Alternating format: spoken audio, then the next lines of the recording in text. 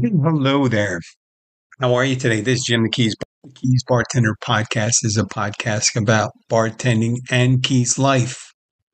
And today I wanted to talk to you about management and not talk about management, talk about the decision, whether a lot of times if you're pretty adept at your job, you will be at some time offered a position of management. And there's a lot of upside to being in management. And there's a lot of downside also. So the way I view it is, first of all, if you're a worker, and me as being as a senior worker, let's say, doesn't mean I'm better versus a freshman worker, but I mean I'm towards I have more years left behind me, past me, than I have ahead of me. I'm still very good, adept at my job. I as one of those workers, I view management as management. They are the manager. They set the tone. They set the policy. They oversee the policy. They make sure that you're adhering to it. Uh, they, standardize your expectations of uh, what your output should be, what your performance should be, keeping a mind on, operations. So I'm cognizant of that and I'm accepting of it. So it really doesn't matter it doesn't matter their age, to me, or their gender, or their background. What matters to me most is that they're adequate. They know their job, and everyone has different skills doing that particular job. Bringing manager, some people are deep in the knowledge, but not necessarily high on the leadership skills. No insult there. That information is very vital. And a lot of people are, heavy on the leadership, more of the intangibles for the position.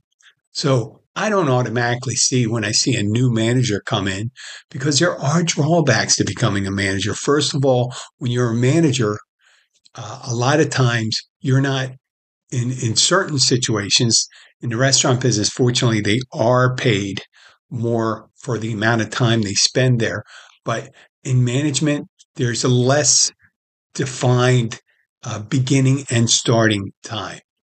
There's more expectations that you're bringing your work home with you as a manager. You have more extended concerns that don't end with when you clock out and walk outside the door. And you're more likely to get communications, whether it's phone, text, or email. So it's a longer day for them. I've always enjoyed my position because of all the different jobs I like to do currently. And I'll go more into depth after this. I picked up another job other than working at the brewery and distillery. So I'm a spin instructor. I have my notary business. I'm bartending. I do the podcast, and I'm picking up another one. It always sounds like, oh, Jim, how do you have time for this? Hold your horses here. It's not that I'm spending 20 hours at each job. Some weeks it could be close to 40 hours or more. Last week was about 40 hours at my bartending job, but this week it's more like 30. And for the notary work, I do maybe 5 hours of that. Same thing for a couple hours for the spin instruction. And the new one, I expect to do about 10 to 15, maybe 20 hours a week. And depending on where I get my income from. So that mix right there kind of prevents me from doing a deep dive into management. I don't have a problem with management. I see the importance of it. It's really important to have a good managerial class to it. And I think what happens a lot of times is that workers kind of have this automatic dislike for managers. And there's a stereotypical, yes man or yes woman, people that are kind of like they more care about the bottom line than they do care about the workers. Fortunately, for a lot of my experience, I find predominantly most of the managers I've dealt with care a lot about my well-being and the well-being of my coworkers, which I think is essential to being a good leader. Now, you can be a good leader without having great leadership skills. So you can make up for those things in management. But you just got to remember, it does provide, being a manager does provide prestige, but it's rarely, and this is a stereotype, managers are rarely compensated, I think, on par with a good manager is rarely compensated as well as they should be. Though in this particular company that I'm working for now, the brewery distillery, they seem to be a little more proactive on how they deal with their management. And they're very heavy on, they're very skilled, they're well educated. They take a lead from the front. They don't listen to the podcast, so there's very little bleed over for that. And they'd have to dig into older episodes by the time they get to know that I'm doing a podcast to find out that I'm saying this about them. And same thing goes for my coworkers. It seems as if when I went there seemed to be a lot. It was management heavy, but in this case, the management was also workers. At least two of the managers are workers, and the other two higher level managers end up being people that get their hands dirty, and get involved and work, and make sure that the establishment's running well. So enough of that ass kissing that I'm doing there. I'm happy with that. So it's really important for me. One of my requirements is I like to know the management team because they're the people I have to answer to. And I like them to get to know me. I don't try to, I like them to know as much detail about me as possible. So when they're making their judgments, so I tell them a lot of things that you say, well, they don't really need to know. But I like them to know that, I'm a spin instructor, I have these other interests, but I'm also willing to, pick up extra shifts too. And that, the jobs I like doing, because when people get the wrong impression of you, just like from the worker standpoint towards the management, if you have the wrong impression of your management, you're less likely to have those really good communication skills you need to be a finely run organization when it's smooth. And the same thing goes down with the communication as if you're able to communicate as a manager to your employees. I find that. And I think if you can reduce the barriers of communications and just like open the door, and it's not just, the worker to management, but it's also manager to the worker, meaning you have to be open to listening to your management. And when I say open, I don't mean just doing what they tell you to do, being open to understanding why they're telling you what to do. Once you know the why, a lot of times people have a more, let's say, conducive way they fulfill the request, understanding the why. And sometimes you may get a manager at certain places that say, I want you to do this. And most really, well thought out requests come along with, I'd like you to do this so we have this. Like I would like you to perform this task in your checkout so the next day they're ready to go in the morning. It's a shorter lead time. So having a lot of times people will give you they're on an airplane, you have a checklist, and the checklist for the pilot is for smooth operation of the jetliner, right, or the airplane, and they're critical They're critical systems they're checking on, and they're critical to the flight operation and safety. And when I say critical, when something goes wrong when you're flying, it quickly becomes an emergency. It's not an inconvenience.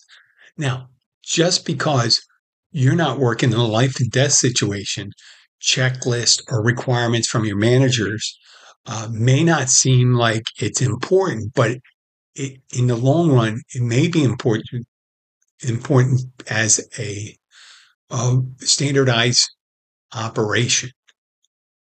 So, yes, you have to put on the checklist that you pull all your A-frame signs in the building when you're done, so they don't get swiped, by someone who wants to be a souvenir taking, late at night. Some people say, hey, there may be something I like to put in my backyard, right?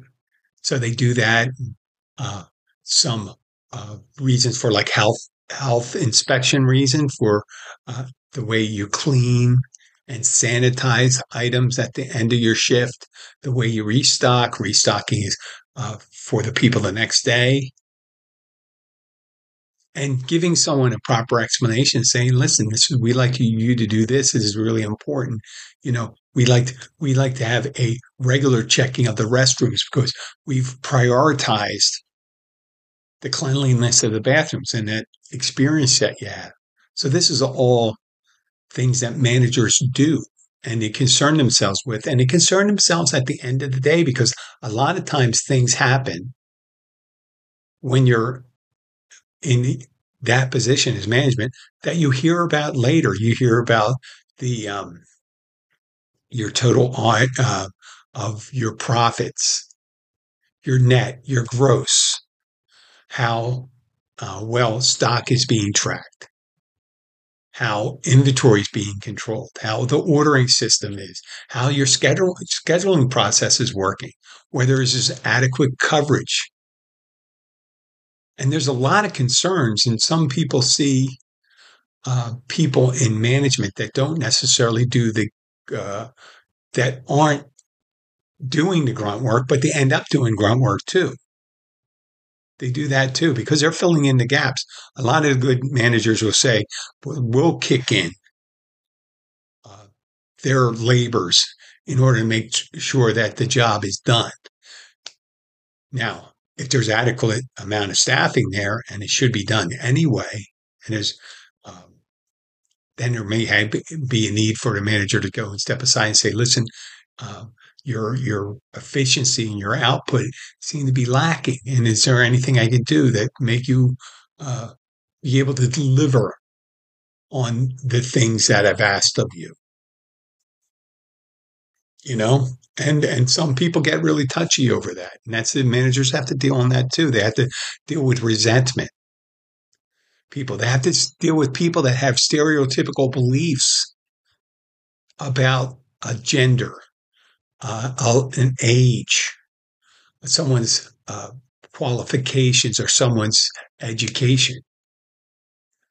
Because there's all different things that come into play when you're not just as a worker, but as a manager, meaning that there's people that have experience in the job, and there's other people that have more of a textual experience, but they're really good at accounting and processes and computer management.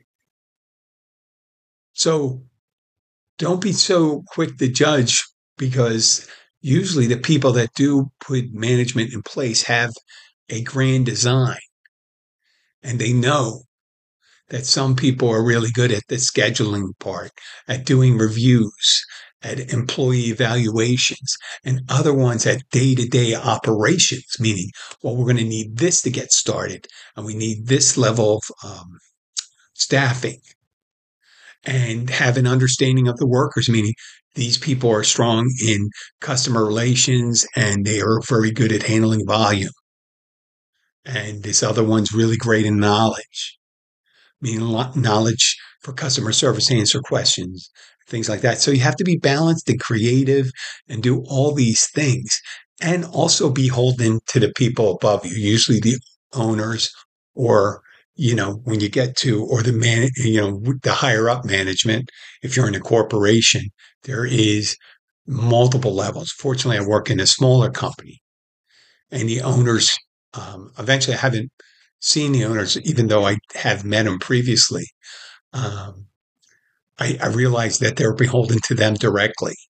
And if I do my job correctly and deliver for what the managers have expectations of me delivering, then I'll make their job easier.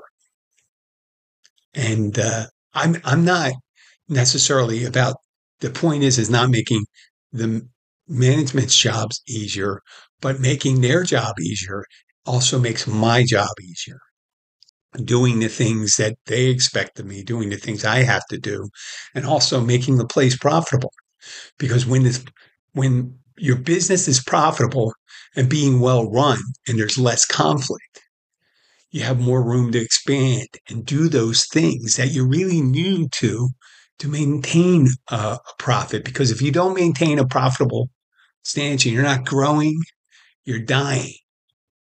And you could be looking for a job pretty good. Yeah. If your manager fails, that means your place of business could fail and your job. So why not work as a teamwork? A lot of times I've spoken in the past about working with others and how you support your coworkers, but also you can support people that, let's say, people that are working for you and the people that are working above you. But in the end, you're really all working together in different roles. And that's what I have to say about that for a moment. I'll be right back. Hello, I am back. This is Jim the Keys bartender. I'm making a finishing statement on what I was talking about. I was talking about jobs. Um, always had these plans, and they're always kind of like in flux for a worker. I took leave of the job I had for a long time with a local restaurant. I took one a little further south because I wanted to be exposed to it more. Let's say, of a temporal group of people that are in flux, tourist area. And that's what I liked about the brewery. You got people coming in doing tastings and things like that. But I didn't necessarily want to be full time because I think that's what happened to me previously on my last job. I ended up working 40 hours a week, and I have this kind of knack for becoming, I don't want to say bored, but used to the routine. If I get used to a routine and it happens again and again to me, obviously, I start seeing the commonalities because everything is different. Every interaction that you have with a person is different. But for some reason, it would feel like it's the same thing every day. Every day. Some of the circumstances would change, some of the problems would change, some of the good things would change. But in the end, most of it was similar. It was like eating peanut butter and jelly with an apple every day. So, you have to alternate. You got a little variety, spice of life, and that's like what I like to do. I like, and as if you haven't heard it enough, I like having diverse interest and I like learning new things. I think that's the healthiest thing for my soul is to be constantly on the prowl for new knowledge and new skills. I really love it. It's really in the beginning when I would start in a new field. I've been in insurance. I've been in software sales. I've been in hardware development. When I say hardware development, it was circuit board fabrication. I worked for the government several times, the military government. I had teaching positions, instructor positions, management positions, public speaking, a job with a nonprofit, fundraising. And the new one I always wanted years ago, I think it was about 33 years ago, I thought, man, I was thinking about being a travel agent.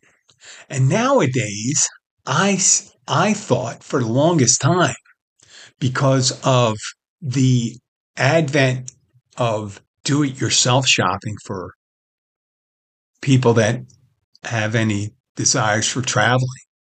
I mean, yeah, you could always call the airlines to get a ticket, but prior to the internet and new uh, these websites and applications where people are, you know, being able to search for their own airline tickets, rental cars, hotels, and things similar to that travel agents were a thing in the past. But I've noticed, so I've done my share of searching for flights, and I realize how difficult it is. And some people don't want to really do that research. Some people have the ability to do their own research, other people don't. And it would seem as if you had a resource for someone to come in and be able to do the search for you and be able to get, they were in the know. Let's say you were looking for a cruise and you wanted to go cruise out of Miami and you wanted to do this. Well, you can contact a travel agent. And I always thought, boy, I do like traveling. I love traveling. It's not only the idea of traveling and getting someplace. I like the physical act of going to the airport or a cruise center or a Zeppelin terminal. I don't think they have too many of those anymore. That was something probably prior to 1938, 1930, whenever, I think it was 1936 that Hindenburg blew up.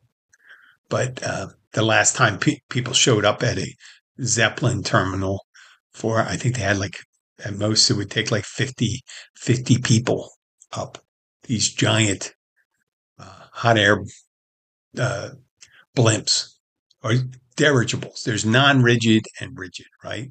Non-rigid is more, enough of that foolishness to get back to the point.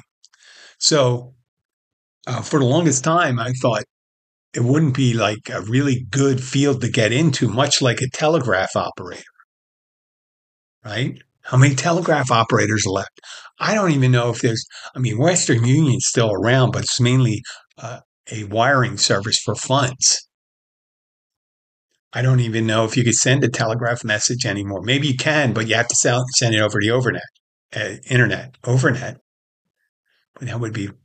that would probably be an alternate name for the internet. We call it the overnet. It's over the whole earth. So I had been someone exposed to me. No, someone exposed. Someone sent me a missive on doing that, and I started a couple weeks ago to look into the process, and I started processing it and setting up an infrastructure. I'm not going to become. I'm working for a travel agency. I just passed some preliminary tests. I got to do some more training, searching, getting acquainted with software. So, the search, the applications that they use, and getting used to the qualification questions and things like that. But whenever I do something new, like the travel agency, whether if I decided to become a photographer and to become a school photographer, let's say take pictures for schools, which I got to admit, you're probably traveling all over the place and you got to deal with kids. And I'm not saying it's horrible dealing with kids, but I've probably said too much so far. But what I meant is that whenever you learn a new process and you're outside that comfort zone and you're anxious about, wow, there's so much I don't know about this.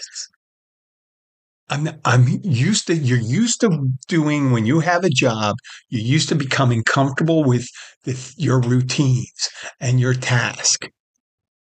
If you're someone that runs a lathe, you know how to run a lathe. You know how the RPMs you need for certain type of turns you need to put on, what type of material you're using, and what type of cutting tools and what kind of safety equipment you have to use. and the operation of the machine, how to clean it, how to set it up. And so you get comfortable with that and you do it, and you can probably almost do it. I wouldn't suggest you do it blindfolded. But there's such a thing when you become really adept at something, like as if you can take a Rubik's Cube and solve it in about 10 seconds. Once you get down to 10 seconds, what's the point? You get down to 8 seconds, and then you have your limit as quick as you can turn your hand to get that Rubik's Cube. What do you do after that? Will you learn another puzzle? Well, maybe you do, or maybe you learn something different. So I really enjoyed that. And becoming a spin instructor, when I became a spin instructor, took such a long time. And I can't say I perfected everything yet. I still have to really think about the music and technique and my language that I use for giving instruction and how I motivate people and how I talk about prevention of injury. But I'm still working on that. So I haven't become an adept. Like saying becoming an adept or an expert. Once you become an expert at something, for me, and I'm not saying I'm an expert bartender. I'm not saying I'm an expert. I'm just saying I'm able to go into different environments and become a bartender.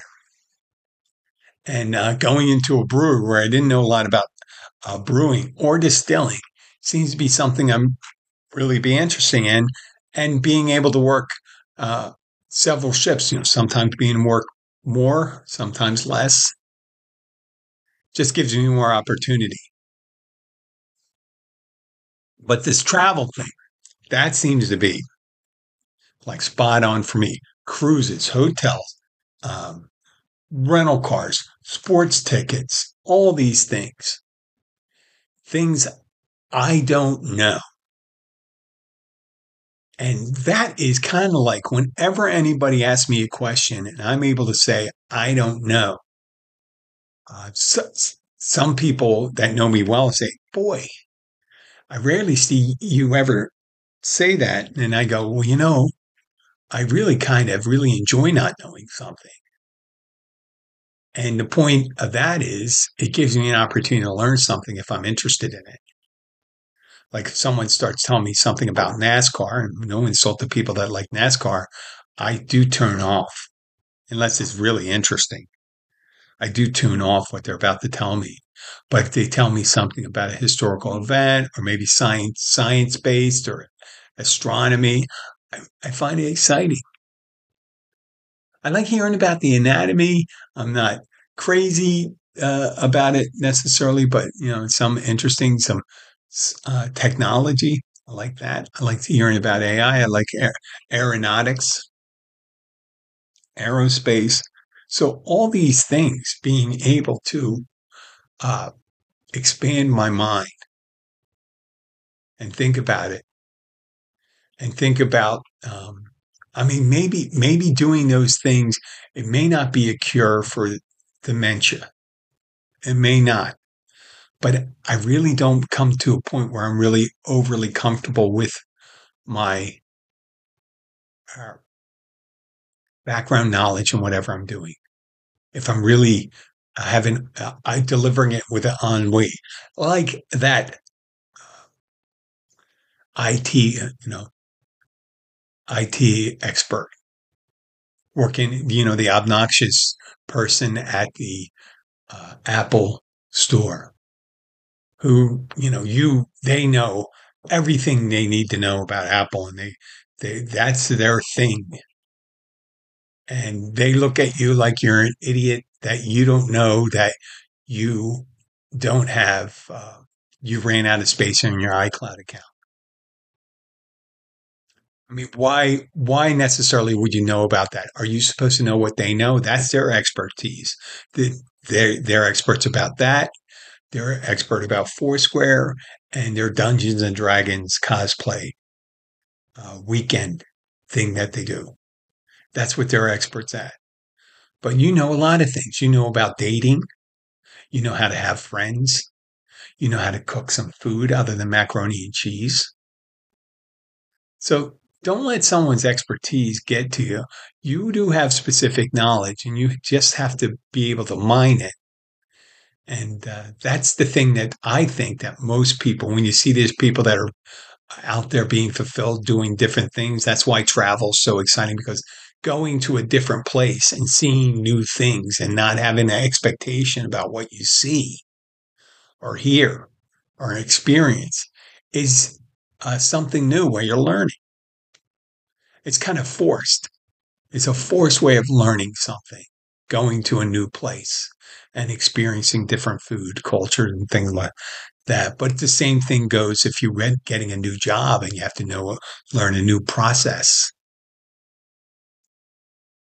I remember that first day when I took in the circuit board industry, I had a basis of understanding on the plating aspect. They do plating on circuit boards where they put thin layers of metal on circuits to create the circuit that, that transistors and chips are attached to and create a system where, a computerized system.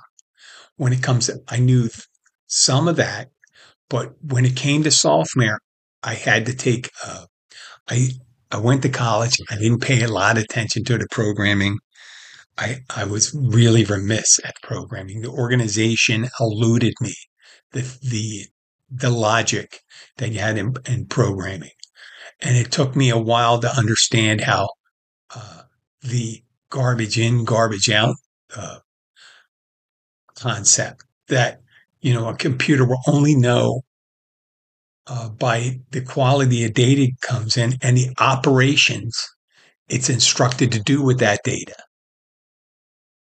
So I heard that. I could repeat it back, but it was only when I was working in the software business that I truly understood that. And I did not get worked up about the background programming. I did not get worked up. I know that I would not, I would just know about what the name it is, what the protocols were, about user licenses, but I would know about the data fields and the modifications that were allowed to go into the standard software. So I can look at it and I can manipulate those fields that are standard. They have a standard. I'm not talking through the back end with the program, with the tools that give you just to put what value into certain boxes and it would deliver this output. And once I got comfortable with that, I was able to demonstrate the product and I became more comfortable with it. So now when I look at a program now, I don't necessarily look at the programming language. I look at the data fields that it collects. And if it doesn't collect that data field, then I know it won't be able to perform what it's meant to do. And sometimes I look at it when I look at an application, I look at it at a big, and there are ways you can get a hold of that data, but if you don't have a function behind it, then you wouldn't be able to perform. And this is all the things I learned and I didn't know before. And I was very super anxious when I first started being questioned about it, and I didn't know how to answer it. I kept on drilling down and thinking until I fully understood what the concepts were that I needed to understand to be able to move forward. And that's, I guess it's always been a dream like for me. When I was younger, whenever I had a fever or a sunburn or something like that, I would have some kind of vivid dream. And the dreams would always appear to be some system. It could be a crumpled up car. It could be a crumpled up piece of paper. It could be a bumpy road. And the process of the dream when I was having it was me working out the kinks and flattening things out and making them smoother. And that's what I'm trying to do. I'm not trying to smooth the wrinkles in my brain, because I think the wrinkles in the brain are actually, you know, uh, a positive. But smoothing out that information I need to have in order to complete a task. And that's what I like to do. And that's what I do by taking let's say, a new career that I'm looking at. So that's it for today. So expand your mind and your ass will follow. This is Jim the Keys bartender. I'll be back again on another day.